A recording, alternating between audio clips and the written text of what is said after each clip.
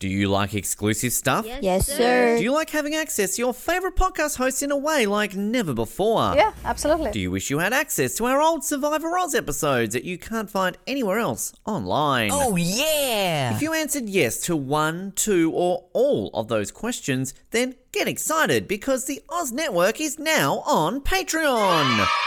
That's right, your favourite podcast has jumped on the Patreon bandwagon to enable a better listening experience for you, our listener. For more details, simply head to www.patreon.com/Oz Network, where you can sign up for as little as $3 a month. It'll be the best decision you make since that last bad one you made.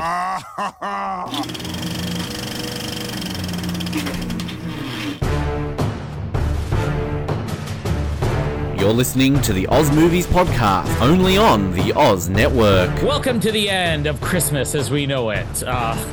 The foreigners are taking over and Christmas is going to be canceled. As we're here to talk about the 1984 classic Gremlins, the original Gremlins, one of the, what is that, a Christmas movies that people never bother bringing whenever they talk about Die Hard and Lethal Weapon and... what are some of those other ones? Batman Returns has even become a thing. Is this a Christmas movie? Gremlins doesn't often get mentioned anymore. Yeah, this is the original, I would say. The original, is it a Christmas movie? Christmas movie that came out during the summer. 1984, directed by Joe Dante, written by Chris Columbus, the man who founded America, and then went on to write Home Alone, the other Christmas classic. Wow. And Harry Potter. And produced by Steven Spielberg, who we just talked about. And Kathleen Kennedy, by the way, if you paid attention. Kathleen Kennedy and Frank Marshall. Yeah. Didn't realize Kathleen Kennedy went all the way back that far. There you go. All-star behind the scenes. And then Zach Galligan and Phoebe Cates. Oh, big those stars. massive stars for the big screen. Judge Reinhold. And Judge Reinhold, our fourth Jonathan Judge Reinhold Banks. movie. Round of applause. Jonathan Banks, big cast in this one. And we will be wrapping up our Christmas month with this one. My name is Colin, and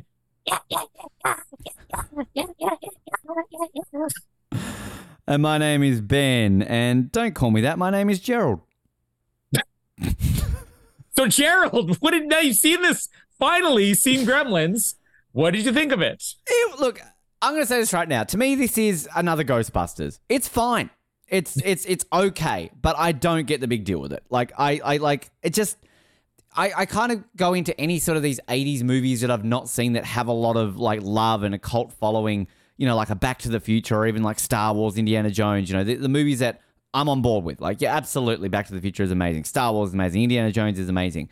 But I've never gotten the hype over Ghostbusters. It's like I've seen it. I watched it once or twice in my life and I'm just like, yeah, okay, that was Ghostbusters. Cool. I liked it.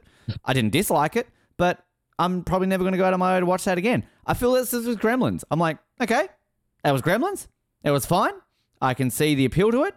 It's a bit silly, but at the end of the day, that's it. So, like, again, I didn't dislike it, but it wasn't on that level, which I'm making Colin uncomfortable in his seat, that I loved it. So, sorry, Gremlins fans.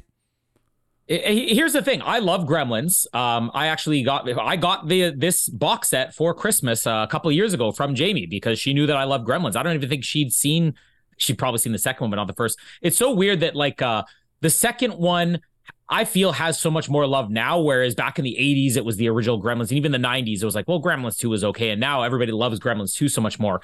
And having seen this as a kid, when it was on TV or whatever, I think I even had, I mentioned this when we did Indiana Jones and the Temple of Doom. I had like one of those books where you would listen to, they would narrate like on cassette or CD or whatever, and it would narrate it. Yeah, turn page. Now, they usually be sound effects or whatever. And I had that for Gremlins. I had it for Ghostbusters as well. Indiana Jones and the Temple. 1984 was a big year for those books. Was that Teddy Ruxpin? Did you put it in fucking creepy Teddy Ruxpin? Oh, that would have been amazing. Oh, wow.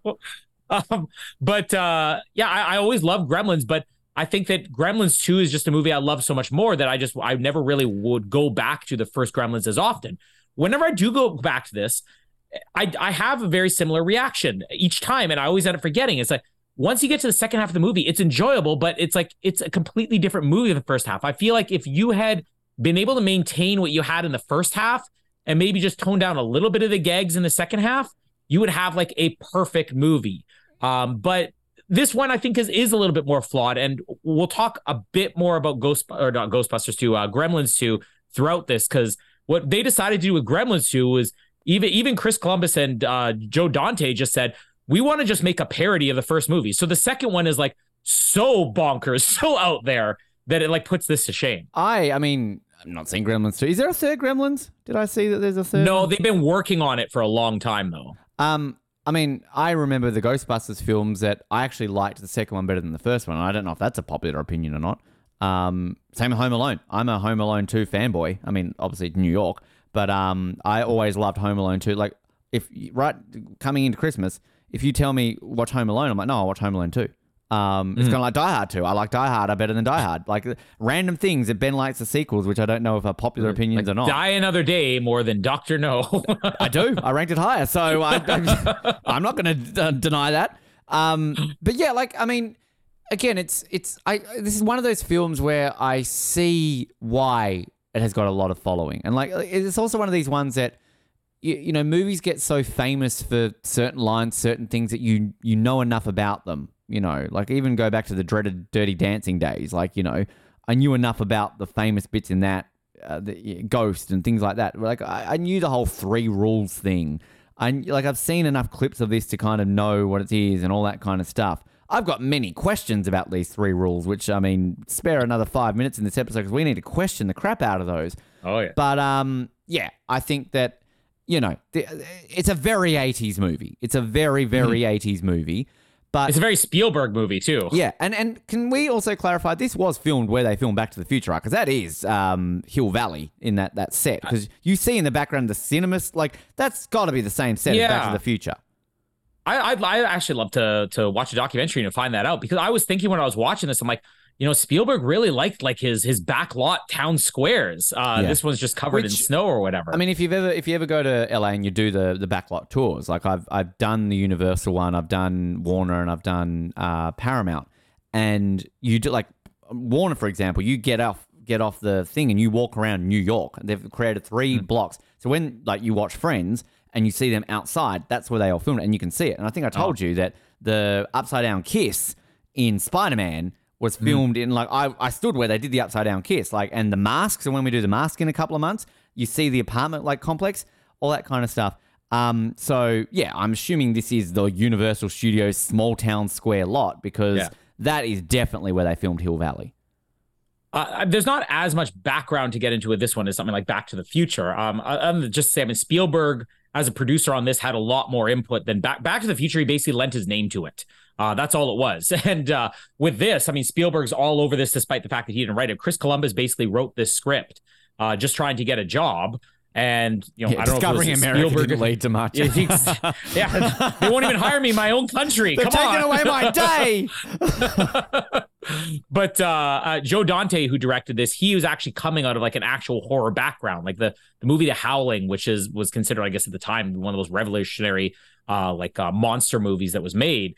He basically did this to have some fun with his own genre. And then you got Spielberg in there, and you got Chris Columbus, and a lot of things changed. It was originally supposed to be a lot darker, and Spielberg's biggest contribution was saying, your character Gizmo here is going to be too much of like basically a merchandising gold mine, because originally it was going to be Gizmo that turned into the bad gremlin. Like there was going to be no Gizmo throughout the rest of the movie. Gizmo was the leader, and he turned his bad.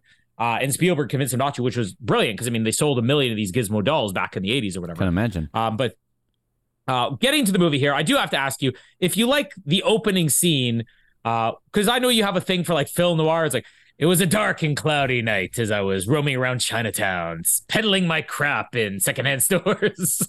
I like it, but I have questions, Colin. I like the dad. Oh, you're gonna have questions. I like the dad. The dad disappears from the movie. But big question. Why is random middle-aged man walking the streets of New York City with random Chinese boy? Yeah. Who is this boy to this guy? Why does this guy go to random cities in America and hang out with small children? Now, we question Marty and Doc's relationship in Back to the Future, but you just kind of gloss over it. My biggest question in this movie, I've got 2 big questions. The rules, which we'll get to in a moment, and What does the dad do in foreign cities with little boys? He's hanging around with a little boy. I thought this was like his son or his son's friend or something like that. But he's in New York right now, and he's in Chinatown, and he's a little boy. What is he doing? So, my only explanation could be is that he's literally going from shop to shop trying to peddle his crap, the bathroom buddy or whatever. And that this kid who knows his grandfather's stores, and then none of this is in the movie. I think that's one of the flaws of this movie that a lot of people don't necessarily look at. The grandfather's store is obviously failing, and this kid's trying to save it. So he probably sees him saying, my grandfather could use this to actually sell stuff that people want to buy, and maybe brings them in there, which is the same reason why when he offers him the Mogwai, he's willing to give it to him for $200 or meet me in the alley. Now that's where it gets a little bit creepy. A little kid saying, meet me in the alley afterwards, and he's coming, he got like this bulge under his jacket. So does the dad. I knew you'd be going there. But I do love the dad just looking around the store. Oh, this is nice stuff. What you really need is a bathroom buddy. And he pulls out this thing, which is the bulkiest thing ever. I mean, this is the point of the movie. His inventions, like there's no practical way that any of this would work. He finds the Mogwai there, which he later calls Gizmo, doing its little song, the Gizmo song. And he offers to buy it for $100. The old man says no. Offers for $200. He says no. And then after he leaves, the little boy says he'll give it to him for $200 if he meets him in a dark alley. He gives it to him. He goes through the rules, and I won't have an answer to this, but all I'll say is to give you an idea at how different Gremlins 2 is and how much fun Gremlins 2 is. These rules of never get them wet, don't let them get into sunlight, it'll kill them, and don't let them eat after midnight. Gremlins 2 has a scene where they're explaining these rules to new people, and the people are actually laughing and saying, wait a second, so if I get on an airplane and I cross a time zone, but I'm feeding it and it's after 11 o'clock, they literally don't even provide an answer for it, but they make jokes out of this in the second movie. And I mean, that to me is, I know, like, again, I know enough about the rules of this that this isn't exactly Ben Waterworth asked this for the first time. I realize this is one of the ones that's been asked 1,000,001 times before, but that is my biggest thing with this after midnight thing. Because right now, I'm recording this at 9:28 a.m. on a Sunday morning. It is technically after midnight. So, like, if I'm feeding it at 5:27 p.m., it's after midnight. Like, is there a time frame? Like, is it midnight to 6 a.m.? Like, and as you say, like, sunrise. What about time zones? What if this Mogwai was from the West Coast? Like, he got this Mogwai in New York City, and they're back in, where are they? Like Connecticut or whatever part of the country that, well, Connecticut's the same time zone. But what if this is like in fucking Colorado? Like, that's mountain time. So the East Coast is then what, 3 hours ahead of mountain time? So where's the discrepancy there? Where's the rule? Like, is it? Yeah, that's my biggest question here. There's even another part where they'll cut back to those same people later in the movie Gremlins 2, and they're like, so let's say a piece of food gets stuck in its teeth, and then at 12:01 a.m., that piece of food dislodges itself. Does it still turn into a gremlin? But this is the thing too. These gremlins are obviously self-aware and funny. I mean, they're singing Christmas carols and willingly murder people. Why don't they just jump into swimming pools and multiply? And then once they multiply, why don't they just jump into more swimming pools and multiply themselves more that often? Well, there's plenty of plot holes in this. But again, this movie was sort of intended to be like a parody of the monster movie genre. Yeah. Which goes even further. That's why Gremlins 2 is so crazy. I wish we were talking about Gremlins 2 as well, because Gremlins 2 becomes a parody of a parody. And this isn't a movie where like I'm legitimately angry about this, because again, I realize this is something that people have been questioning for years. But it is kind of one of these ones where, but like I also get the point of it. Like, I'm guessing this was mainly targeted as a children's film. So they get there and they're like, I mean, kids are dumb. Kids are going to watch this when they're young, and they're just going to straight away go, oh yeah, cool rules, I get it. Like, and whereas I never questioned as a kid. Us idiots here, 30-somethings and 80-somethings, however old you are, like you're sitting here and you're just going like, oh yeah, this is dumb. Like, I mean, you know, nitpicking to nitpick. So once we actually get into the town here, I love the billboard for the radio DJ guy that you just hear throughout the movie, the Rockin' Ricky Rialto, the Indiana Jones style, a lot of Spielberg things here. You even see the movie theater, not the one that they watched Snow White on later on, but there's two movies playing at a movie theater, and the titles are on the little marquee there. One is A Boy's Life, and the other one is Watch the Skies. A Boy's Life was the original title of E.T., which of course had come out 2 years prior to this, and Watch the Skies, I think, was like, it was either the original title of Close Encounters of the Third Kind, or it was like the title of a sequel of Close Encounters that ended up evolving into Poltergeist that Spielberg. So he basically, they throw in titles of unmade Spielberg movies even here. We get Corey Feldman in a tree. His introduction to the world. Are we allowed He's to talk dressed as a about tree. him in 2023? He wasn't is Corey cancelled, Feldman but canceled? No. He had a lot of bad stuff happen to him, so he's kind of been Oh yeah. like. So what I'm trying to say is be a bit careful around. Like, 'cause I don't know what was happening to him on the set of this movie, and I feel bad for him. So yeah. Well, I mean, Corey Feldman had just done the Friday the 13th movies. Now, I said when we did Black Christmas 2 weeks ago, like I watch slasher movies. Mostly, I make fun of them. And like the Friday the 13th movies are like the worst kind of slasher movies. Like those are some of the worst movies you'll ever see. But the one really good one was the fourth one, where instead of just getting a teenage girl who's like the what do they call the last girl or whatever, the final girl. It's Corey Feldman who's a child who ends up being like the hero of that movie. And he was supposed to come back for Friday the 13th 5, but basically Gremlins came out, and that was like right after Friday the 13th or right before. And then all of a sudden he got the Goonies, and it's like, we're never going to get Corey Feldman again. Like I don't think that people will realize this now, but like in the 80s, this was the biggest child star that anybody had ever seen. Yeah, enormous. Lost Boys, you look at Stand By Me, 2 movies that I loved as a kid, and he was Basically, if you're casting a kid in the 80s, it was Corey Feldman. You can see why. Like, he's even good in this movie, which is a smaller role, he seems like an adult. He has like really good comic timing, and he doesn't play it like your typical kid. Like, golly gee. Speaking of adults, how old is the main kid? Because like 1 minute he's like, getting toy robots for Christmas, and then he's working in a bank. Who is he? Like, did Zach Galligan? Did he ever do anything? Every time I watch this with Jamie, she asked me the same question. It's like, did this guy do anything else? I'm like, no, I think it was pretty much just Gremlins. If I look through this. Yeah, and every other thing after this is like, things that sound like B-grade horror movies. Waxwork 2, Lost in Time, Warlock, The Armageddon, Cyborg 3, The Recycler. He was in Seventh Heaven. Oh, of course. He was in Dr. Quinn Medicine Woman. Lumbo, The Next Wave. But it's unfortunate that he never did, because it's a different type of character, but he's really good at playing this character, like the kind of geeky, awkward, older guy. Although I had the same questions as you. He's getting robots in his stockings. He's reading comic books. He's like, oh, look at my neat little pet. And then he's working at a bank and trying to pick up a girl. He was 19 in this movie, but like apparently they've done an animated Gremlins show this year called Gremlins Secrets of the Mogwai.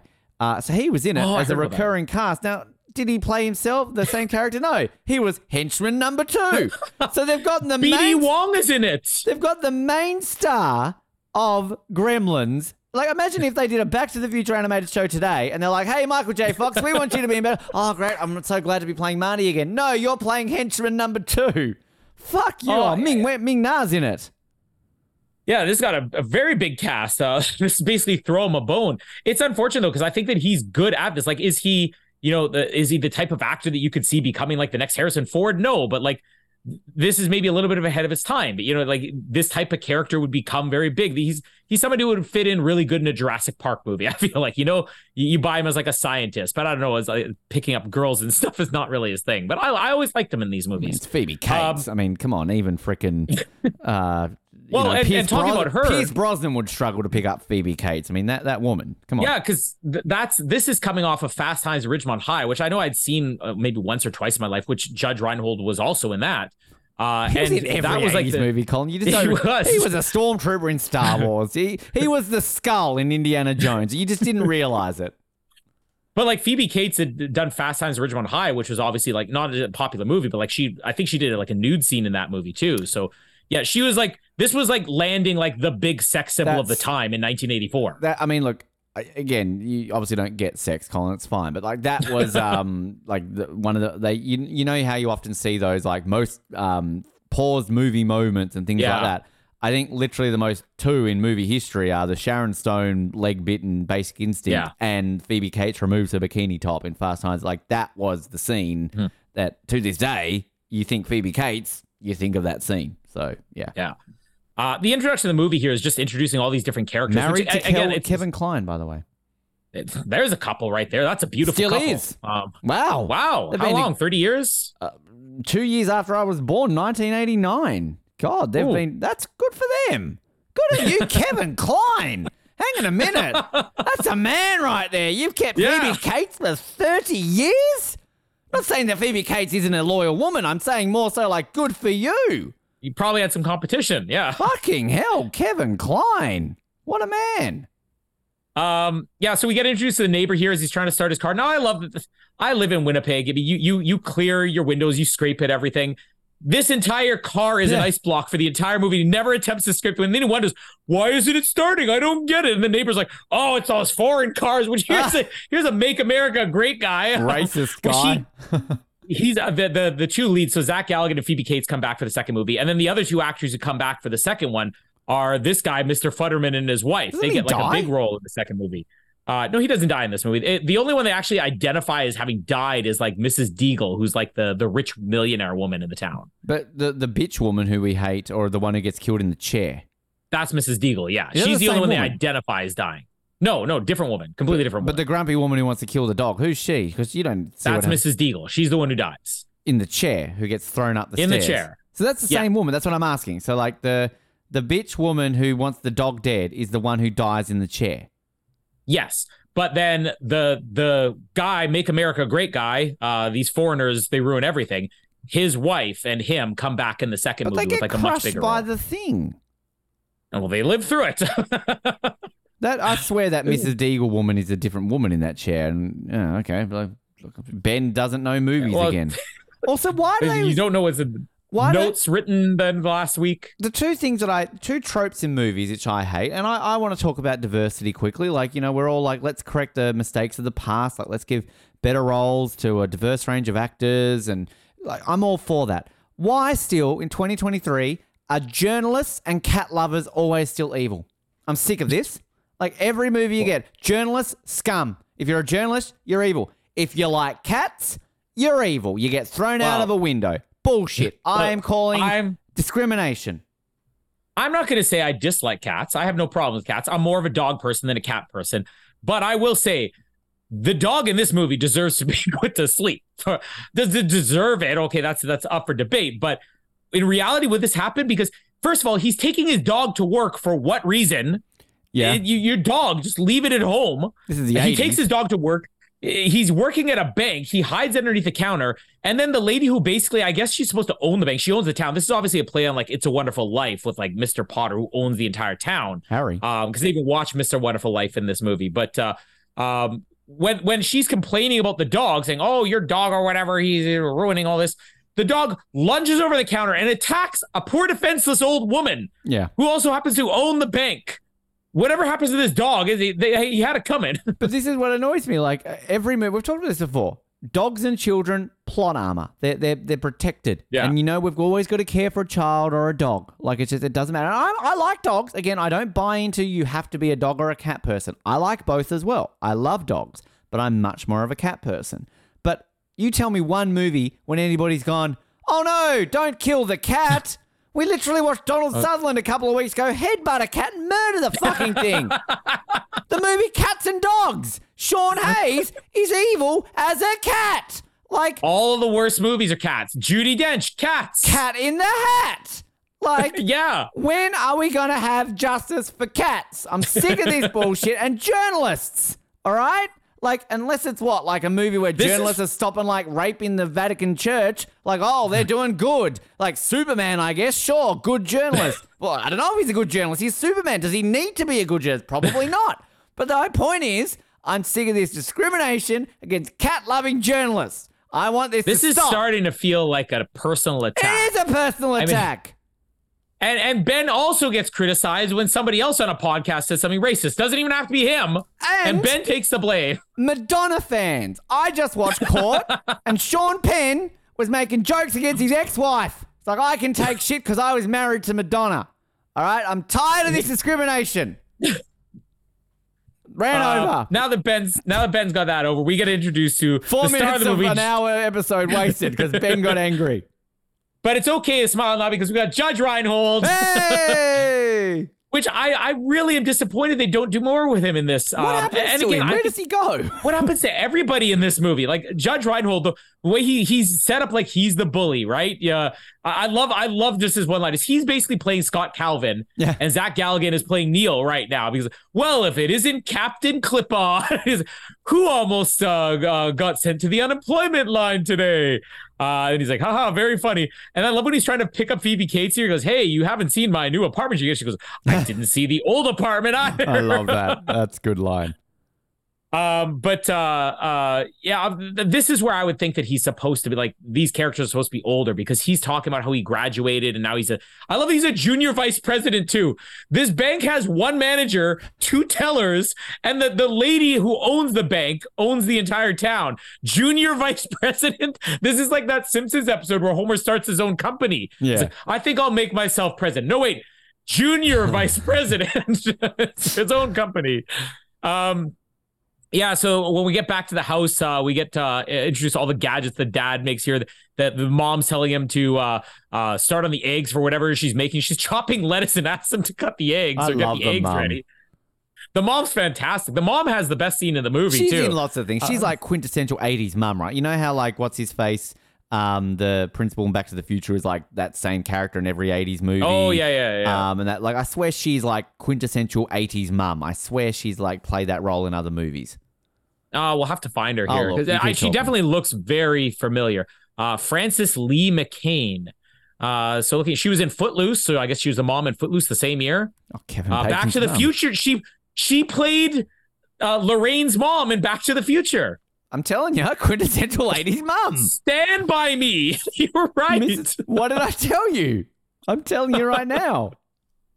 Wow, that's crazy. She even plays David Arquette's mom in Scream. No.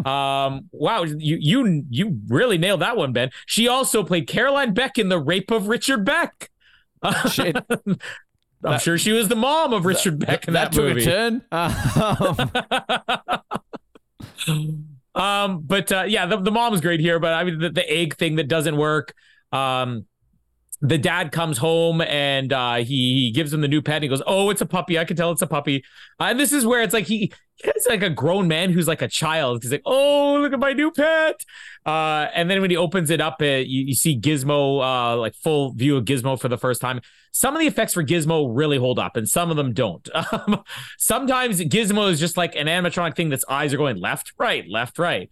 Other times it looks fantastic. I think that they sank so much of the budget into the Gremlins in this. So he explains about how the lights will kill him because that's even when the light comes on, you get Gizmo going light bright. And as a kid, I always like that. He says instead of bright light, he goes light bright. So he goes through all the rules with him. When he takes him upstairs, he has to bandage his head up because he has the reflection that gets him again. So he still can't get the rules right. You get Corey Feldman the next morning coming and dropping off their tree, dressed as a tree. Gizmo's watching a car racing movie, black and white movie, which is going to come up later on. Corey Feldman basically ruins the town and kills a bunch of people because he spills water. Stupid kid. And because he can't check a clock. Exactly. But so we see this thing start to multiply. They sort of pop out all the extra mogwai here. When he tries to show this to the dad the next day, this is one of the other like subtle moments that makes me laugh where you see Gizmo playing and Billy's trying to explain why the other ones are different. They're a lot more aggressive.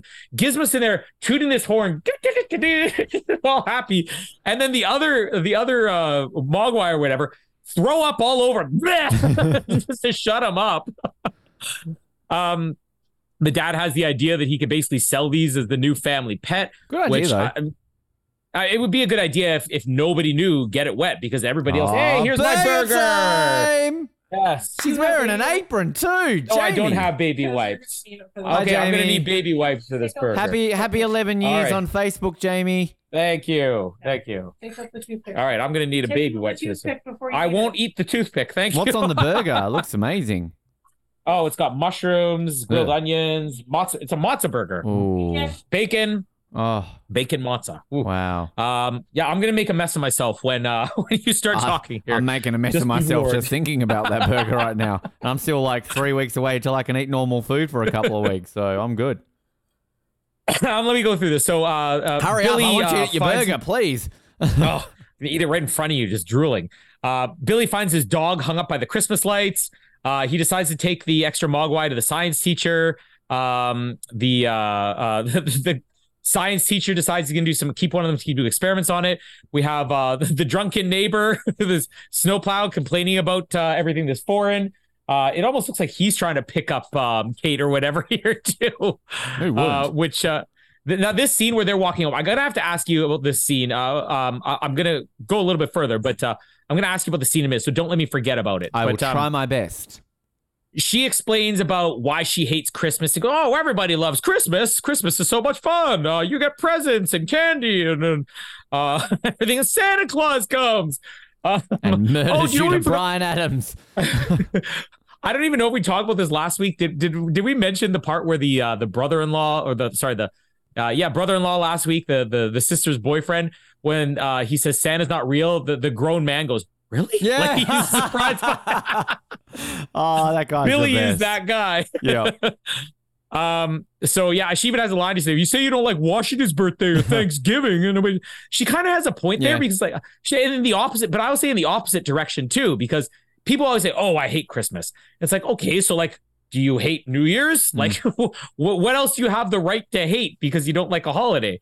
But that's an important scene we're gonna have to talk about because that was like a big point of contention creatively, and then even after the movies come out. We have the science teacher who looks like he's injecting a Mogwai with heroin, which is probably what happens later on. Says he's taking a blood test. And then the Gremlins are all watching this movie with Pod People, which is like, I think that's the original like Invasion of the Body Snatchers or whatever. And they're all begging for food. This is like children. Oh, I want food. I want a snack. Billy has a great line here. It says, how about shutting up for a change? Which is like the only time he gets aggressive in this movie. And then there's very clever filmmaking here, which I obviously didn't catch when I was a kid, saw this the first time, but Billy's looking at the clock and it's like 11:35 and he's like, well, it's not midnight yet. So he goes and gets a plate of chicken, which they all devour. And then it immediately cuts to the science room where the science teacher is finishing up his meal and you see 2:30 behind him on the clock. So even before it's really revealed to the audience, ooh, there's a problem with the clock here. Yeah. There's like a little visual cue there. The other Mogwai he has is going to beg for the food. Wake up the next morning and there's cocoons everywhere. Those look pretty disgusting too. Now they say this is Christmas Eve. And then he shows up at the school, and Corey Feldman's in school classes that day. And the bank is open. I know Christmas Eve isn't technically a public holiday, but usually a lot of places will close at midday. I was going to ask you this because, like, I think I questioned you this back in the Santa Claus because I literally always thought that they went to school on Boxing Day. Like, that's always what I thought the time frame was in that movie, and you cleared that up. But, like, this is what I was going to ask you in this. Like, is this a thing? Like, even in Australia where, you know, that's our summer holidays is generally Christmas, but I remember back when our school would break like a week before Christmas. So even if Christmas was on a Monday or a Tuesday, we would break the Wednesday or the Thursday the following week. Like we would never be in school on Christmas Eve. So like, why are these kids at school on Christmas Eve? Because even when they leave, they're like, oh, have a happy Christmas, everyone. On Christmas Eve? Yeah.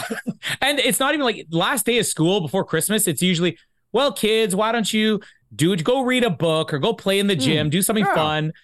These kids are sitting there watching like a very dry reel-to-reel film on like Rabbit Heart and biology and stuff, which I love that they play that in the background as the gremlin first gets revealed here. But yeah, looking at this year, I mean, the last Friday before Christmas is the 22nd. They may have the kids working up to that, but it's basically like the last Friday before Christmas. Then you're on break after that, but not here. Here the kids, they work them to the bone.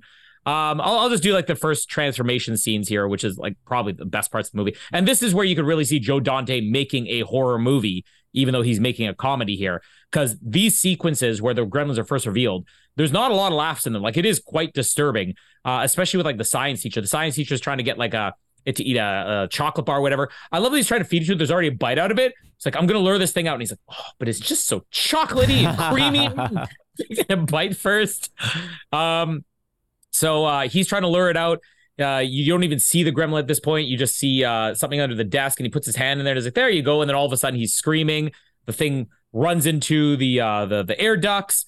And then back at the house, the mom's sneaking around. And this is also like, this would fit right in Black Christmas or whatever, like the creepy sneak around the house. She's got like a knife in her hand. She's like creeping up the stairs. She sees the cuckoo clones all hatched. She comes down, and then you get that one great shot of like the full shot of the gremlin. Because when the science teacher scene is happening, there's just one moment where the cupboard opens and you see it for like a brief minute. But then here you just see this thing like eating the gingerbread cookies or whatever. And then the mom goes crazy. Like, this is like David Harbour in Violent Night. Yeah. She throws one of it into a blender, throws the other one into a microwave. She's stabbing the other one. She's great. This is why she's like the first one that starts killing him. Like, it's great. Yeah, exactly. She probably kills more hand to hand than anybody else in this movie. Yeah. I'll cap it there. That's the first sequence. The last part was actually a horror movie becomes like full comedy. Just a couple of things, and I'll try to take my time in it as much as we can in and out because I really want you to eat this burger. Yeah, like sort of at the beginning, it is a movie where it does change tone because like some of this sort of setup at the beginning, it's very 80s. I sort of like it, and like even though I'm bagging out why this old guy's hanging out with a kid, like I still kind of like the way he's just all the mystery and kind of him going around this store, and I'm thinking this guy's going to be a villain, but he's a nice dad. He's just not there. But like you got racist neighbor, foreign cars, foreign TV. If you hate foreign stuff so much, why do you own a foreign TV? That's my biggest question. Because it was cheaper, maybe, but whatever.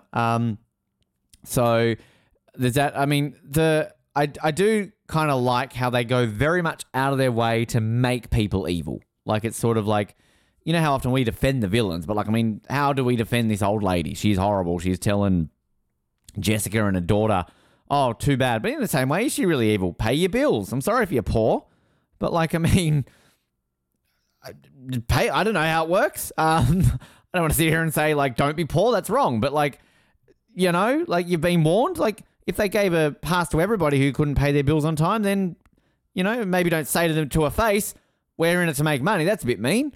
But my question is, why are they not paying the bills this 1 month? How much did you spend on your kids for Christmas that you couldn't have maybe just pinch pennies a little bit more so you can pay your bills as well? They don't let you take bills off in December. I'm a budgeter. I've always been a budgeter. So like when I get paid, I know exactly what I've got to pay for bills. I don't understand people who like get a paycheck and like, oh fuck, I've got to pay my internet. Oh fuck, I've got to pay my rent. Like, how do you not understand that? Oh, I've spent my paycheck already. Yeah. Like, I'm sorry if you're one of those people, maybe you can explain it to me, but I've always been a planner. I've always been a budgeter. I know what I get every month. I know what portion of that has to pay what bills, and I know what I have left over. So I only spend what I have outside of paying bills. That's priority. I'm very meticulous with money. When I was a teenager, my brother, sister, and even my mom called me the bank call-in because I would have like, I don't know, $50 a month, and they'd be borrowing money off me at the end of the month somehow.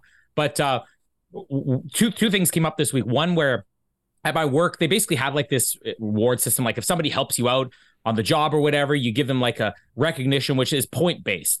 And when you have a certain amount of points, you can cash it and redeem it for whatever you want, like gift cards or whatever. I use like all the points I had banked for the entire year to basically get gift cards.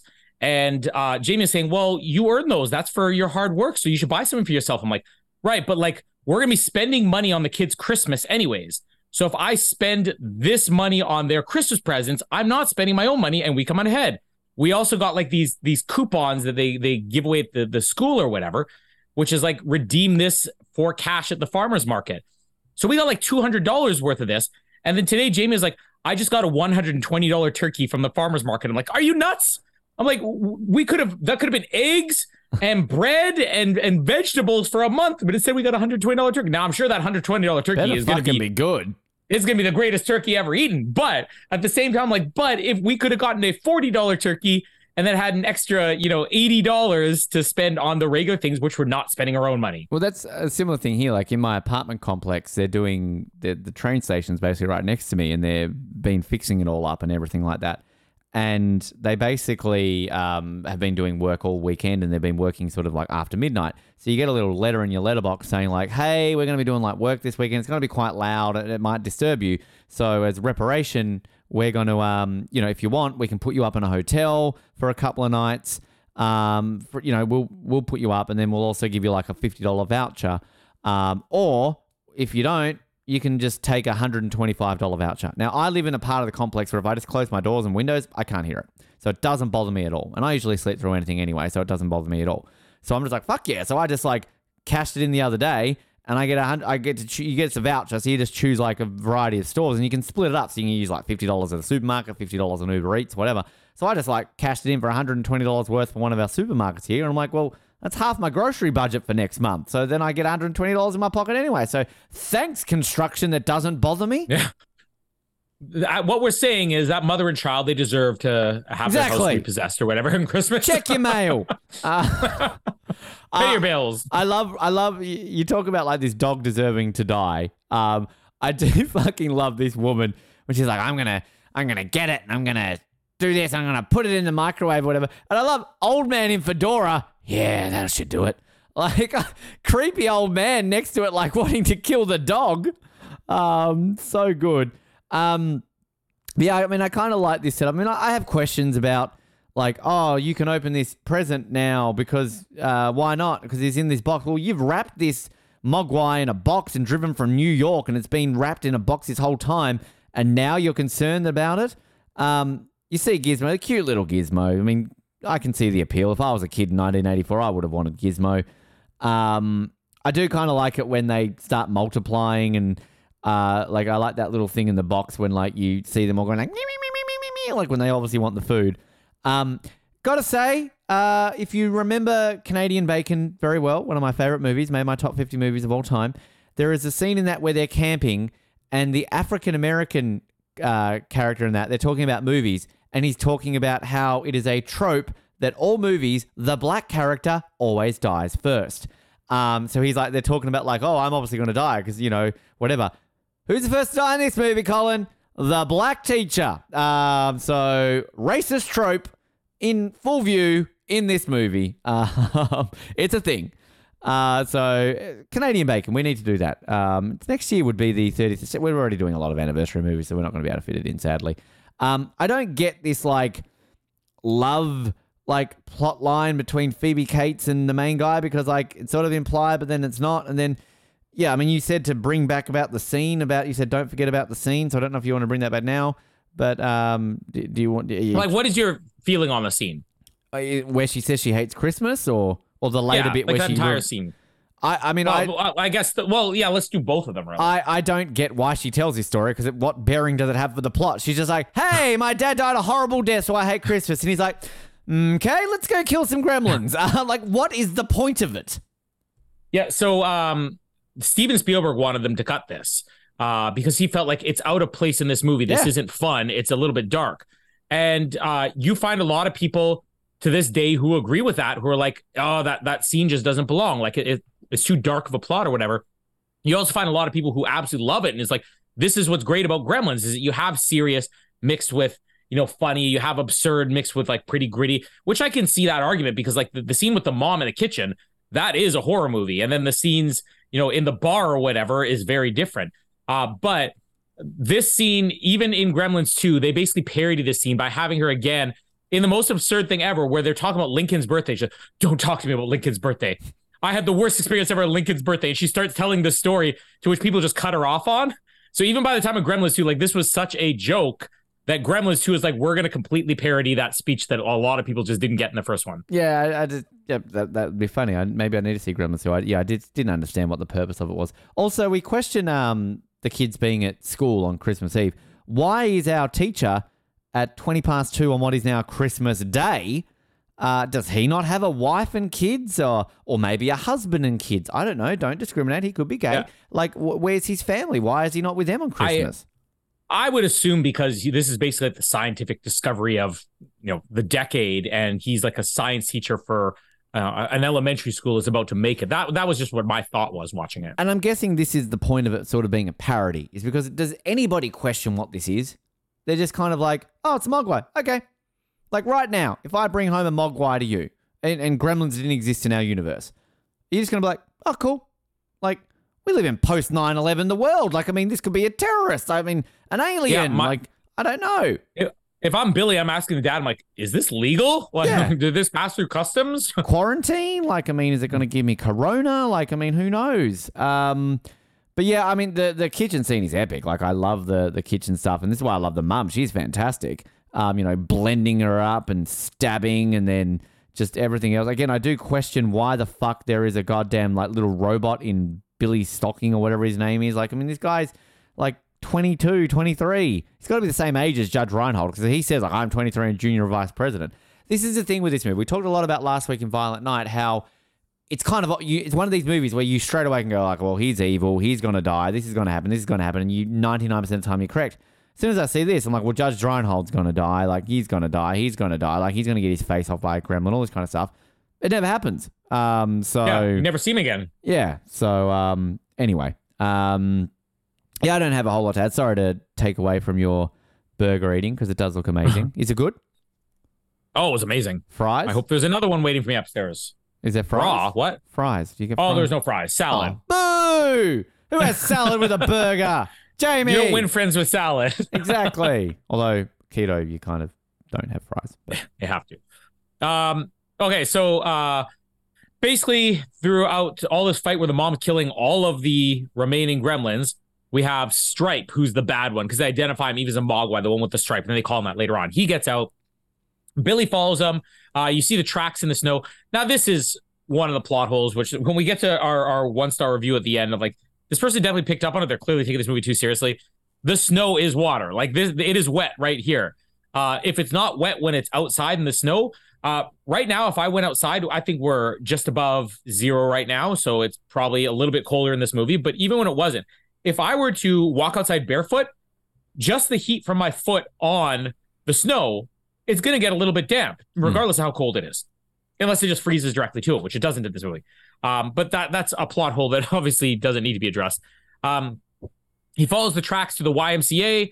You see it go into a pool. Jamie's wondering how the burger was. It was excellent. Thank you. Then what are you wondering on the air when we're having our time lit it? I'm cleaning up. Are you going to have seconds? We'll see when I get upstairs. See, she's asking if I'm going to have seconds. Ben wants to know why there isn't fries. Oh, that was very aggressive. Ben wants to know why there's no fries. Not that aggressively, I didn't. Yeah. He's like, who doesn't have fries with a burger? He was angry about it. Wow. Trying to be healthy. She said she's trying to be healthy. I wasn't that aggressive. I just said boo. Yeah, I'll give him a piece of my mind, Jamie. You hear that, Ben? Wow. Anyways. So he follows him into the pool. And this is also like one of these scenes I feel like it's really, really well directed, and it kind of still gives me the chills because you know what's going to happen when it gets wet, and you just see it jump into the pool. Just the way that like Spike like sinks down into the bottom of the pool, and then it all starts glowing and goes green and bubbling and all that. It's really effective. Billy goes to the police, and here's where we get introduced to Mike Aramtrout from Better Call Saul, Breaking Bad. Which do you recognize him? Like, it's a Beverly Hills Cop he's in as well, right? With Judge Reinhold. It's a long time since I've seen Beverly Hills. I mean, if you hadn't have pointed out, I reckon I would have recognized him because, like, I have seen, like, I know on Last Week Tonight, John Oliver has kind of pointed out randomly, like, that is Mike from Breaking Bad. Like, he's kind of like, you know how some people just have always had, like, old face? You know what I mean? Like, even when they're young, he's always like had. I mean, I guess that's the way of saying they haven't really aged. They just looked older when they were younger, but like he's just got hair in this. So I would have straight away. I would have been like, "Hey, it's Jonathan Banks." Yeah, the cops are kind of funny. I mean, again, they just sort of disappear from this movie. So Beverly Hills Cop, he was in the same year as well as he had a big year because he was in Adventures of Buckaroo Banzai Across the Eighth Dimension, that's your movie. Gremlins, and Beverly Hills Cop, and he had just come off of 48 Hours with Eddie Murphy. So he actually had quite a bit of big movies here during this time period, and then next to nothing until Breaking Bad comes out. But these cops are really fun. They're just obviously not believing him the entire time. The old man is still complaining about his TV, and he goes out to check the antenna. We got gremlins everywhere. The plow gets taken over. It drives into the house. You have this whole montage. This basically comes the second half of the movie. Just cut to a shot of gremlins doing something really crazy. The one who's playing with the traffic lights. And then you have Mrs. Deagle or whatever, who is the mean old lady who's got her little chairlift. Now, as a kid, I thought this looks like the most fun thing ever. Like, not to fly out of the house and die, but this little chairlift that goes up and down. I remember there was also like they'd advertise these on TV. You know, if you're having trouble getting up and out of the shower or up and down the stairs. Yeah. And it always made me think about Gremlins too. On the note, there's actually they never made like a proper Gremlins video game, but do you remember like the Lego Dimensions thing they had like years ago? No. It was basically like a video game that had all these expandable worlds, but it came with like a little base, and you would buy Lego figures that would have like vehicles and stuff like that. And when you got these Lego figures, you would unlock a new level. So, I mean, I still have it all here. And there's like an A-Team one, Knight Rider, E.T. And every time you would go out and spend $10 to buy like the Gremlins figure that would have like a gizmo and then an actual gremlin and a vehicle, you'd put this on the pad that's connected to your Xbox or PlayStation or whatever. And then all of a sudden, the dimension would open up and you could go to the Gremlins world. So you could actually roam around this house with like the chairlift and everything. And when you go into like the mom's kitchen, you see like the blender and all that. That was really cool. I just finished when Noah was here. We played a lot of the Star Wars Skywalker saga, Lego. We got all the way through to like halfway through Rise of Skywalker. I just finished it off last night. Gotta say, video games these days, it's like you literally, your hand is held for 98% of this game. Like you are just literally... Yeah. It's nothing inventive. It's so easy. And Noah and I, we started the Phantom Menace and we got to freaking Gungan City and it's literally like, follow Jar Jar. I'm like, okay, so we're walking around. Jar Jar's walking fucking slow as shit. Then Jar Jar gets stuck behind another Gungan who's just standing there. So we're like, okay. And like Jar Jar wouldn't move. We couldn't push the Gungan out of the way. And we're there for like half an hour. We basically had to restart the whole game because like, we just started this, but like, we've got a glitch here that Jar Jar won't fucking move. So thanks fucking Jar Jar. I liked you before I played Lego Star Wars, but don't get the older Lego video games were much better because they had a bit more complexity to them. This one is just literally press square when you're fighting. Like the puzzle solving, like the Indiana Jones ones, the Jurassic even the World original one. Star Wars ones. Yeah, that's what I mean. I had the original 6 when they were before the Disney. Yeah. I just had all the 6 of them, and like the graphics and all this and all that are better. But like literally the big boss battle in this. Like, even when you be battling Palpatine in Rise of Skywalker, you literally just have to keep tapping square to time it right, and then it's just pointless. It's so pointless. So, don't buy the Rise of Skywalker Lego. Not very good. Just don't, okay? Some of the other stuff in the montage here, Mrs. Deagle, she's got a little chairlift thing. The Gremlins attack her. Her chairlift basically shoots her right out of the house. Now, I do find it's like, this is a little bit cruel in this movie that they feel the need to mention she's dead. Like, she probably would be dead, but so would a lot of other people in this movie. And I think they only say at the end, only one confirmed death is Mrs. Deagle or whatever. Just because she's rich, she has to be the one who deserves to die.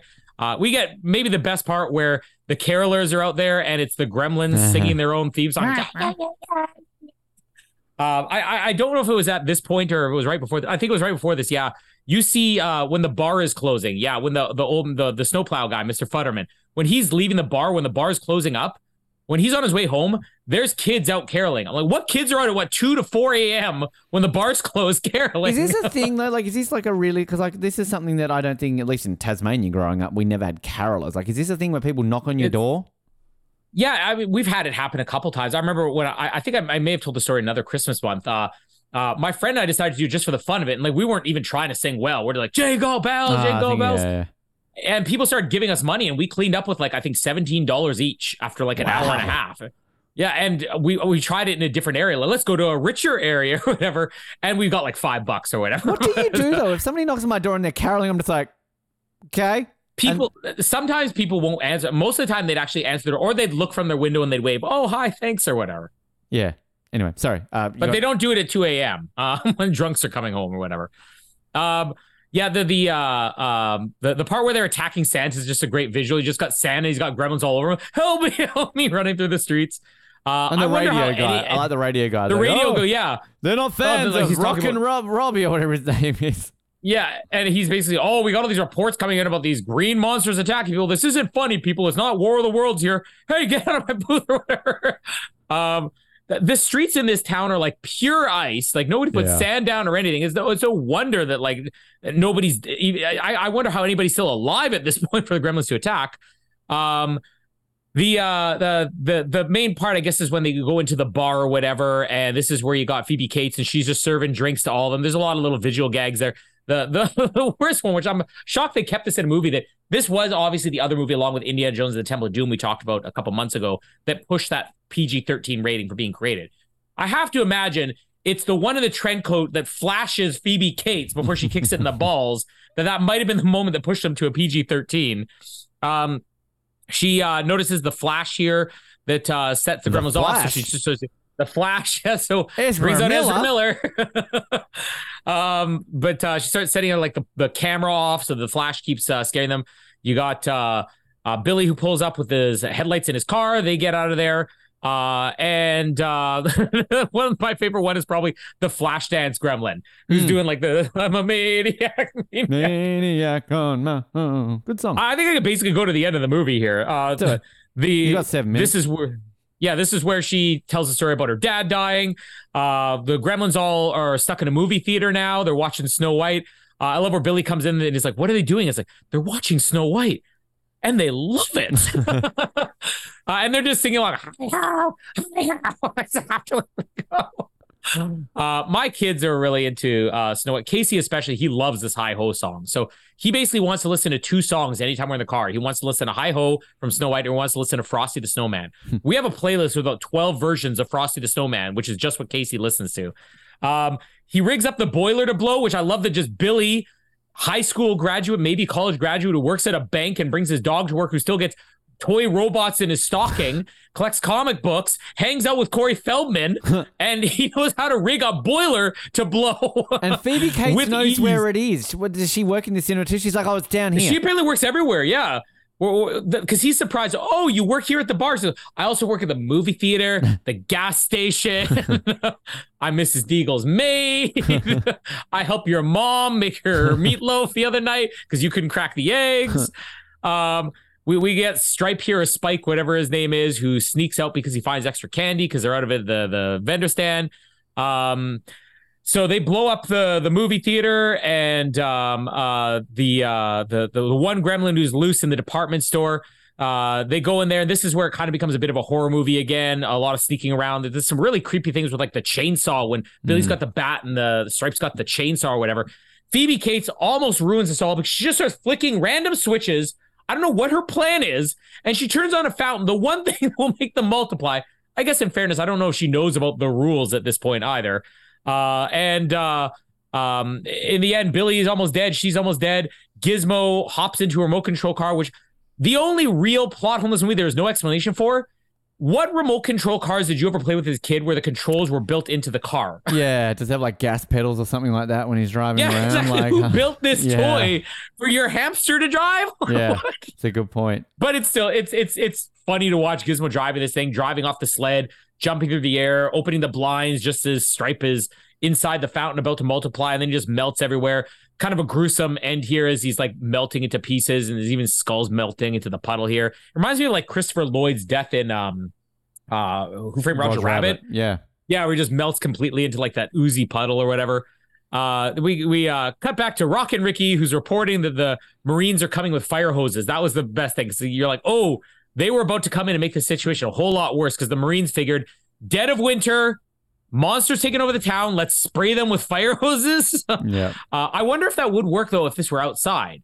Like if you sprayed them outside, are they just going to freeze? Or how are they going to multiply if they're frozen? Who knows? Yeah, that's basically the end of the movie. Rock and Ricky's reporting the TV report at the end. They're saying this is a case of mass hysteria, but this is where they say Mrs. Deagle is dead. The old man from the Chinatown comes back for Gizmo, gives them a lecture about how they're not responsible enough for it. You know, they had like backdoor excuse for a thing here where he says, you're not ready for it yet. Even though they had no plans for this and didn't even make one for another 6 years. Gizmo says bye to Billy. And then that's the end of the movie. The dad kind of narrates again, you know, if your air conditioner ever is on the fritz, if your washing machine ever breaks down, it might be a gremlin. Which this is, I guess we should mention the term gremlin, the urban legend of gremlins came about during like, I think World War II or World War I, one of them, just as a way of coming up with mechanical failures, saying, oh, it's a gremlin. There's a famous episode of The Twilight Zone that Rocky and I covered years ago where the gremlin on the wing of the plane and everything. But that's where the term gremlin and everything comes from. It's like it's a creature that basically will just run amok and ruin all your electronics. Which I feel a bit like, you know, these poor kids are watching this movie and they're getting like completely freaked out because, you know, like fucking check your closet. There's probably gremlin. Like, fuck off. Like, poor kids, little Johnny and all that kind of stuff. I mean, there's with everything that kind of happens in it, like, I mean, the a lot of plot holes, but like, why does the old bat, when she's being flung up the stairs, right? Like, you see her like go, like I swear she's got like 5 stories in a house. But they cut to the outside of a house, she's only got like 1 story. Like, I mean, where is this stairwell going? And I guess that's part of the parody about, like, how are these gremlins so aware? Like, how they know to kill, like, I literally thought half these people were dead. I thought, like, everybody was dying in this film. Like, I didn't realize it was just the one person. I thought the racist couple were dead. Like, the other people, like, there's the, I thought the cops died at one point because you don't really see them. Because everybody just disappears, right? But I do like the bar scene when they're all, like, going around. But, like, why is Phoebe Cates serving them? Like, why is she just, like... Have they walked into the bar? She doesn't want to die. And they're going like, and then it's like, okay, how do they know what alcohol is? Like, how do they know how to talk? How do they know anything? How do they know how to operate a clock? I do like the kind of like the jazz moment where there's like one of the gremlins sitting there having a smoke and you're like, vroom, vroom, and then one of them's got like a freaking hand puppet. And it's like, yeah. Okay. But yeah, like, because I think the thing that, you know, because they don't, obviously with the rules, they don't really explain them. That's the point, right? But like, but we see obviously that water, the reason why you get them water because they multiply the food, they turn into these evil things. But the light one, you just see it kind of hurts them. So I'm thinking like, oh yeah, obviously like sunlight, they're like vampires, right? They're going to die. Why is Snow White being shown at like 4 a.m? Well, I think it's the movie theater is playing it and they just take over and start running the projector. Right. Okay. It's not that it was actually a showing and other people are like, oh, I was really looking forward to seeing it at 4 a.m. It just been released in that town midnight screening, Christmas Day. I do love Gizmo in his little car though, and his little face. He's like he's so cute. I want a little Gizmo. But yeah, I kept like, now, okay, I haven't seen the sequel and you can spoil this for me, but I want to guess what happens in the sequel. I reckon Gizmo turns into like a evil one and like maybe they've got to bring him back or something like that. No? No. Let me just say this. You love sequels in New York. Gremlins 2 is in New York. Basically, you have John Glover, who played like Lex Luthor's dad in Smallville, who is playing a cross between Ted Turner and Donald Trump, who runs like this, you know, empire or whatever. You got Billy and Kate, who are working in the office building. And you have Gizmo, who basically just was in like a science lab or something like that gets, I don't know, destroyed. He escapes. Billy finds him. Everything happens the same as the first movie. But you have like such absurd thing of gremlins in the next movie. There are gremlins that talk like sophisticated with like glasses. Ho, ho, ho, ho. There's a girl gremlin who basically sexually molests a man. Of course. You have a gremlin who turns into electricity and literally they trap inside the phone system of the building. It is like so out there. It is ridiculous. I mean, it's kind of one of these things where maybe it's, you know, always ends up being better than the Christopher Lee's in it. Yeah. The Hulk Hogan's in it. And that's one of the best parts is they literally have a point where the movie stops and like all of a sudden the projector winds down and gremlins are there and Hulk Hogan appears on the screen. Hey everybody, these kids are trying to watch the movie. Somebody start the projector again. Like it is so bizarre. It's just great. Dean Norris and Raymond Cruz from Breaking Bad appear as SWAT I didn't remember members. Dean Norris in it. Yeah. Wow. I mean, Dean Norris is Breaking Bad cast their movies off of the Gremlins universe. Howie Mandel is the voice of Gizmo. So I didn't mention that he's the voice of Gizmo in these Gremlins movies, and also some of the voice of the Gremlins are one of them is the voice of Winnie the Pooh. Wow. I mean, we've gone over a little bit, so I'll wrap it up. But there's another whole. I do love the creepy, like the Chinese store owner guy just sort of shows up and he's just standing in their house. I want this guy to sue him. Like, you stole him from me. Like, I didn't want to sell him. My son, like, smack him around a little bit. Or he doesn't offer the money back either, so now he's stealing. One thing I'll say about this dog, this is a very well-trained dog. Because like there were moments in this movie where I'm looking at this dog and I'm like, oh, that's an animatronic dog. That's not real. But then you see it like at the end when it's kind of like laying there and you kind of see it like, you know, melting and just the way like it's a thorough, like that is one of the best trained movie dogs I've ever seen. See, I thought you were talking about like the actual dog in the movie. I'm like, it attacked Billy's boss at his place of work. No, you mean like, the actual dog actor? The dog actor. Yeah. The dactor, whatever you call them. Mushroom played the dog. The dog Mushroom. One of the unintentionally funny scenes in this movie is when the dog's tied up in the Christmas lights and you see this dog going, "Meow." It's like, poor old dog, "Meow, help me." I love cats, but like I love dogs and I haven't had a dog in a long time and I miss having a dog. So yeah, anyway, Gremlins. I have nothing else to add. So the movie was a huge hit. This is where I don't even understand how this is. This is basically the original Barbenheimer. This and Ghostbusters come out the exact same weekend. Oh wow! Both targeting like the same, both playing on the whole horror mixed with comedy. Yeah, Ghostbusters opens with 13.5 million. Gremlins opens with 12.5 million. This is neck and neck. This is like Tomorrow Never Dies and Titanic, like one of the original big box office battles. In the end, Ghostbusters ends up as the highest grossing film of the year. But Gremlins is basically still in the top 5 and made like $150 million. Big year for movies, though. If you look at Beverly Hills Cop, Ghostbusters, Temple of Doom, Gremlins, Karate Kid, Police Academy, Footloose. I mean, Romancing the Stone was a big hit. Star Trek 3, Splash. Wow, Purple Rain. Yeah, very big year for movies. So yeah, this is one of the biggest movies of the entire year, despite opening. Terminator 21st. Doesn't that look weird after all these years? Sorry. 21st place. Yeah. Because we talked about during the Terminator. It's like Terminator 2 getting the budget it did when the first one was like, it was semi-success or whatever. Gremlins 2 would, kind of become a cult favorite, but I don't even think, I think that opened like 4th place at the box office, but that was during the very competitive, like summer of 1990, which we talked about recently. Gremlins 2 kind of failed even competing with something like Back to the Future and everything else. But been talk for a third movie for years. I do remember hearing about that Secrets of the Mogwai. I didn't know it even come out yet. Critically, this movie did very well. So 86% on Rotten Tomatoes. Most of the reviews are positive. The negative reviews mostly focused on either the violence in the movie, which obviously that was touchy in 1984 between this and Temple of Doom. And also Kate's speech was one of the common criticisms of this movie, the whole her dad dying and everything. The IMDb 1-star reviews. Now this one is where I understand all these plot holes and everything, but you've taken this movie way too seriously. Kool-Aid Bro wrote, "How does this exist? I saw this when I was little and it made me angry that because you can't feed them after midnight. It's always after midnight, so you can never feed them. Now I'm watching years later and they get wet and they multiply. These things are running in snow, drinking beer. Then I got thinking, their own saliva, tear ducts, blood, etc.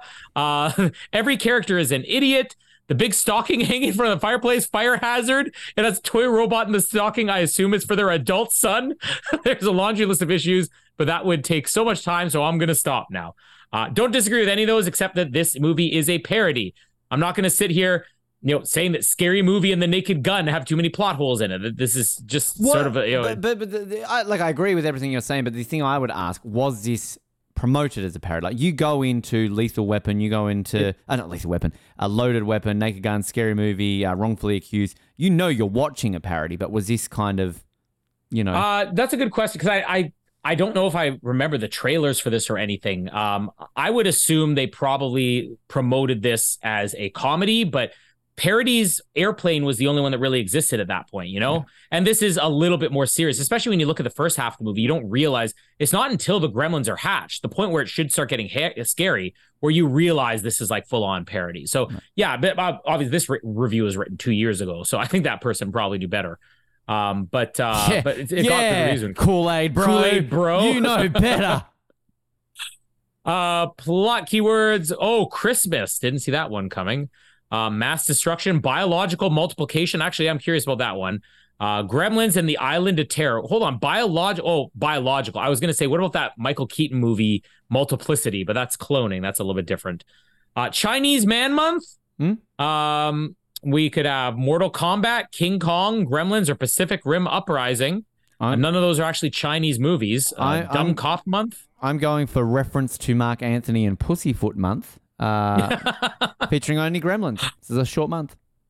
I'm going to go with the ultimate one here, Asexual Reproduction Month, with Jurassic World Dominion, Gremlins, Guardians of the Galaxy Volume 2, and Godzilla. Hang on. Footprints in the Snow Month.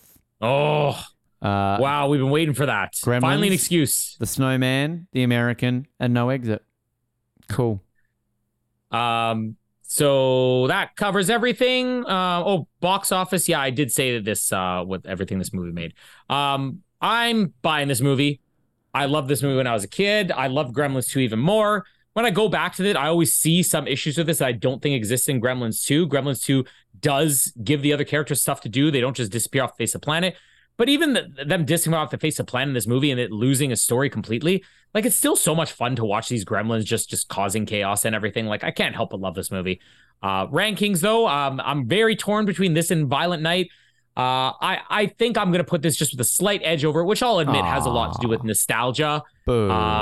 And maybe this being a little bit more original, because Violent Night is a brilliant send up and a brilliant tribute to other Christmas classic movies. This one's just kind of leave this one. But if we're ranking this month based on Christmas value, I feel like Violent Night is by far number one, because this taking place on Christmas Eve, it's not until they're announcing on TV, I'm like, that actually is supposed to be Christmas Eve, because you don't get like this is the day before Christmas in it. The issue I would say, like, I don't question this as a Christmas. I just thought this was considered a Christmas movie because, like, I mean, there's so many more elements to Christmas, because like there's a bit where the mum is coming out and you hear the Christmas music being played and like that. And like that, I don't know. To me, this was more of a Christmas movie than a lot of these other ones that we've debated. Is it a Christmas movie? So I just assumed it. You know what I feel like it misses, and this is similar to like Black Christmas. David Harbour. It's Christmas movies have to kind of have like that Christmas spirit to it. You know, you have to get like the warm fuzzy feeling. And with this, it's a fun movie. I rank this with Lethal Weapon. It's a very fun movie that happens to take place at Christmas. True. Good argument. It's going to be a high rent from me. I'm sorry, Gremlins fans. Oh. It's just like, it's like Ghostbusters to me. And it's ironic that you say it was released the same year. Like, it's just, I don't dislike it. I just don't get the overall, like, I'm not like, I know Cable used to be on the show. He's obsessed with Ghostbusters, and good on him. But like, there are just some movies that I just don't get it. I just like, it's good. It's fine. But I'm not going to get the love of it. And I think that's where it came down to. My dad never really showed that to me. I think he was the same with Ghostbusters. He's like, yeah, like, they're fine. But like, you know, I saw it. Cool. That'll do. It's kind of like the Tim Burton Batman films. You know, I've never really been a big fan of them. Like, they're fine. They're good. They're not bad movies. And I can enjoy them for what they are. But I honestly much rather Batman Forever and Batman and Robin than I do the Tim Burton Batman movies. Very unpopular opinion, but I do. I kind of agree. So anyway, it's a high rent, and this would come at number 3 on my list for this month. So you're putting Violent Night, Jack Frost 2. Jack Frost is Jack Frost just batshit dumb crazy. It was brilliant. This number 3. I'm putting it at number 3. And then Black Christmas last. Yeah, Black Christmas last for me. Although I still enjoyed Black Christmas, I don't think I binned anything here. I think you bought everything. I went bye rent bin. No, I rented Black Christmas. Right. I definitely bought the other 3 though. That does it for the year for us. We probably still have a 24 episodes still to come out, right? We'll have so obviously Merry Christmas to everybody next week. Time you're listening to this, we'll still have 24 will drop on Mondays no matter what. So that will mean that if I'm not mistaken, 24 will drop on a Monday. Merry Christmas on that episode. We should make note of that when we record that's going to be Christmas. Is that right? Is Christmas a Monday this year? It is. So we will do a Christmas themed 24 episode. It'll just telling you right now, bin. But sure. But we'll say though, we've had a good year for these movie recaps. Next year's going to be another good one. We've sorted what we're doing. But do you have the list in front of you? Do you want to tease? Because we're obviously having January off, but our February, I am so excited for February. This might be the most excited I have ever been for a month almost ever, because this is the best anniversary month we have ever done, Colin Hilding. So do we want to tease? Yeah, we won't tease every movie we're covering. I'm gonna tease anniversary. February last. Yeah. Well, I'm gonna go through the other months. So in March, we're going to be doing Ghostbusters tentatively. At least the first. We'll do all 4. I guess the first. I think we'll do all 4. All 4. Yeah. We might as well do. I watched like the first half hour of the women's one, and I'm like, we're gonna do the original 2 Ghostbusters and then the 2 bad ones. April, we're gonna do Bad Movie Month. May is Planet of the Apes month. We're gonna be doing the new Planet of the Apes movies.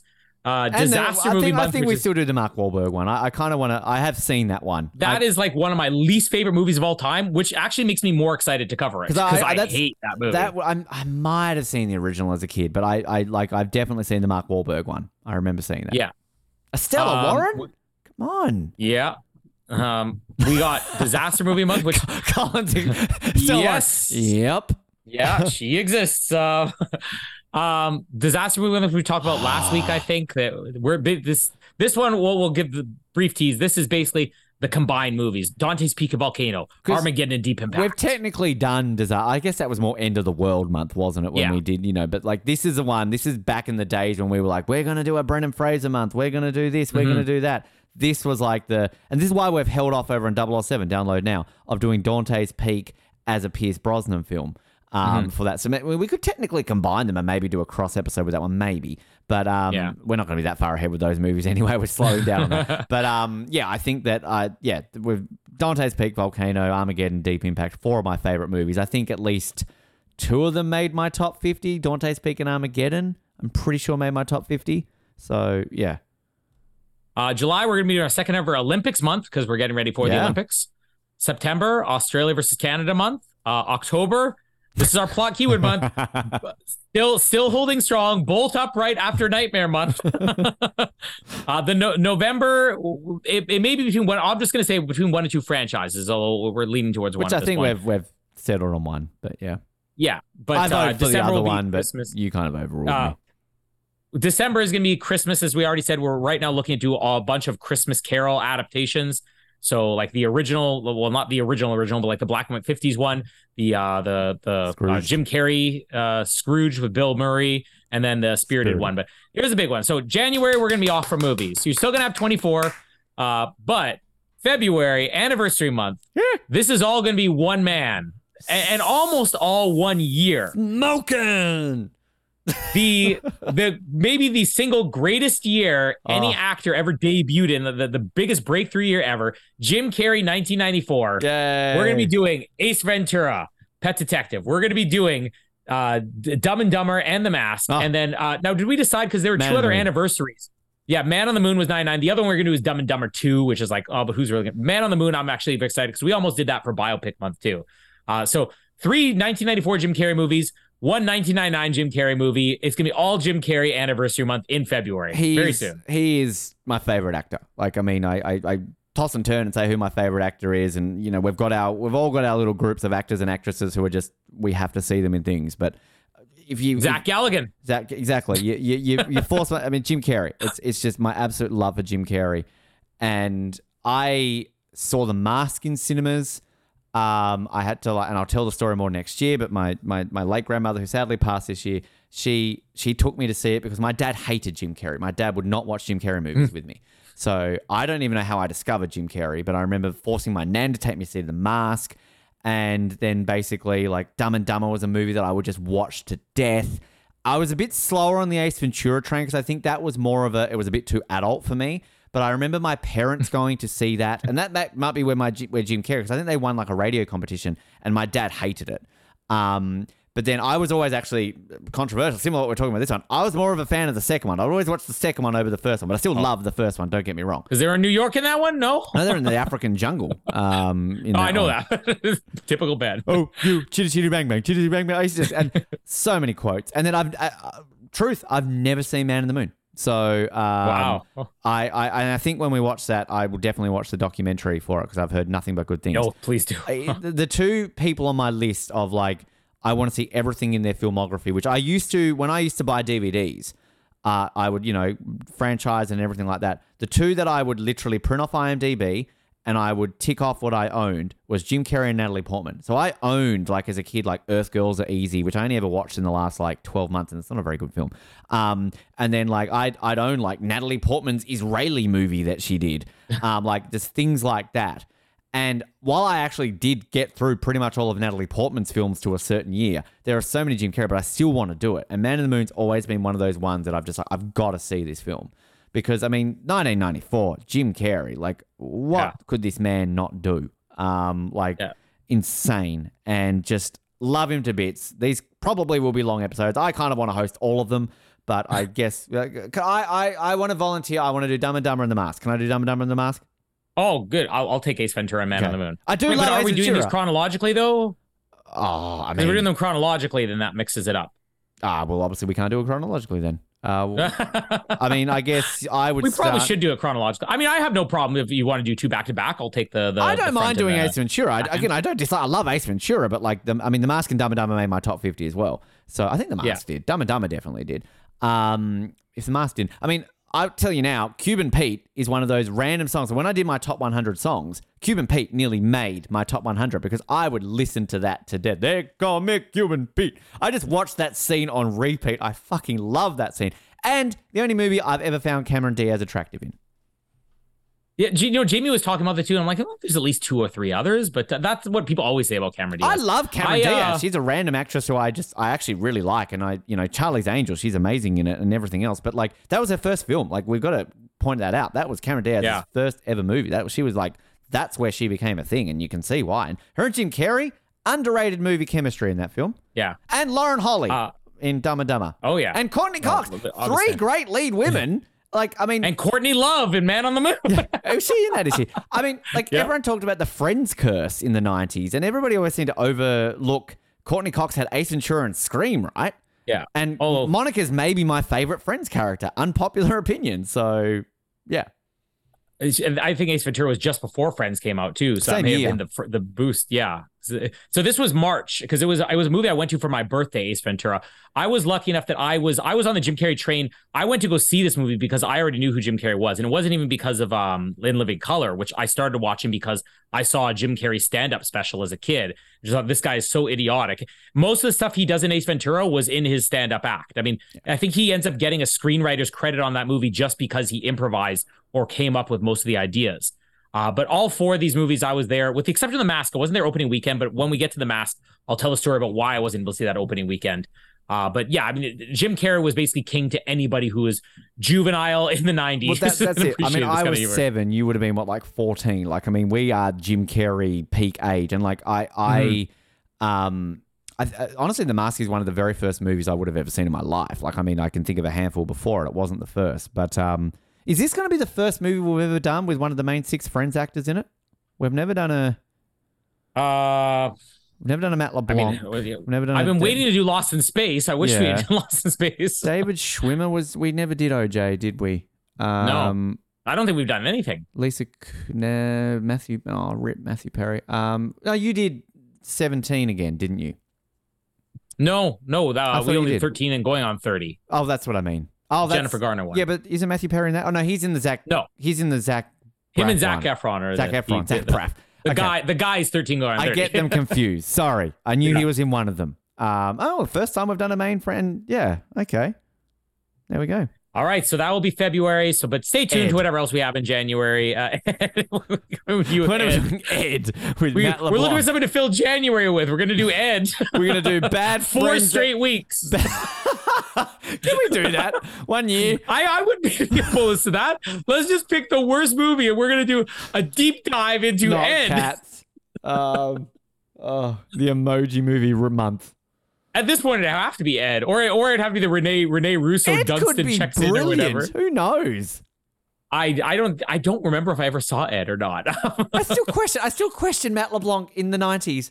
What? How does his agent sell that to him? You are on the #1 television show in America. You are so famous. I've got a movie script for you. You play baseball, monkey. What? Come back to us for February and listen to 24 or whatever else. And we're going to have our best of. And then most importantly, Merry Christmas. If you celebrate Christmas. Unless you are Phoebe Cates, in which case, my condolences. My name is Colin, and my quote was lost. My name is Colin.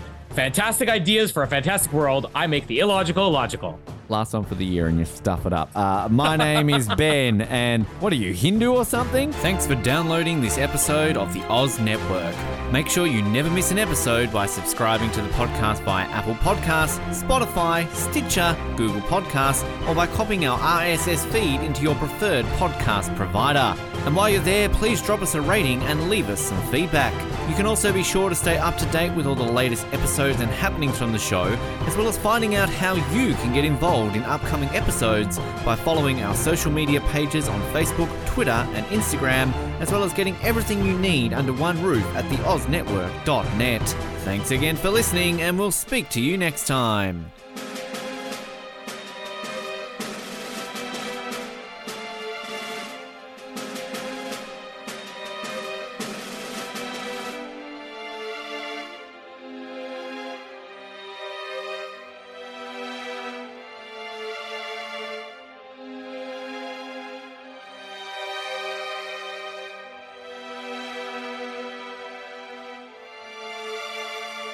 Do you like exclusive stuff? Yes, sir. Do you like having access to your favourite podcast hosts in a way like never before? Yeah, absolutely. Do you wish you had access to our old Survivor Oz episodes that you can't find anywhere else online? Oh, yeah! If you answered yes to one, two, or all of those questions, then get excited because the Oz Network is now on Patreon. That's right, your favourite podcast has jumped on the Patreon bandwagon to enable a better listening experience for you, our listener. For more details, simply head to www.patreon.com/Oz Network, where you can sign up for as little as $3 a month. It'll be the best decision you make since that last bad one you made.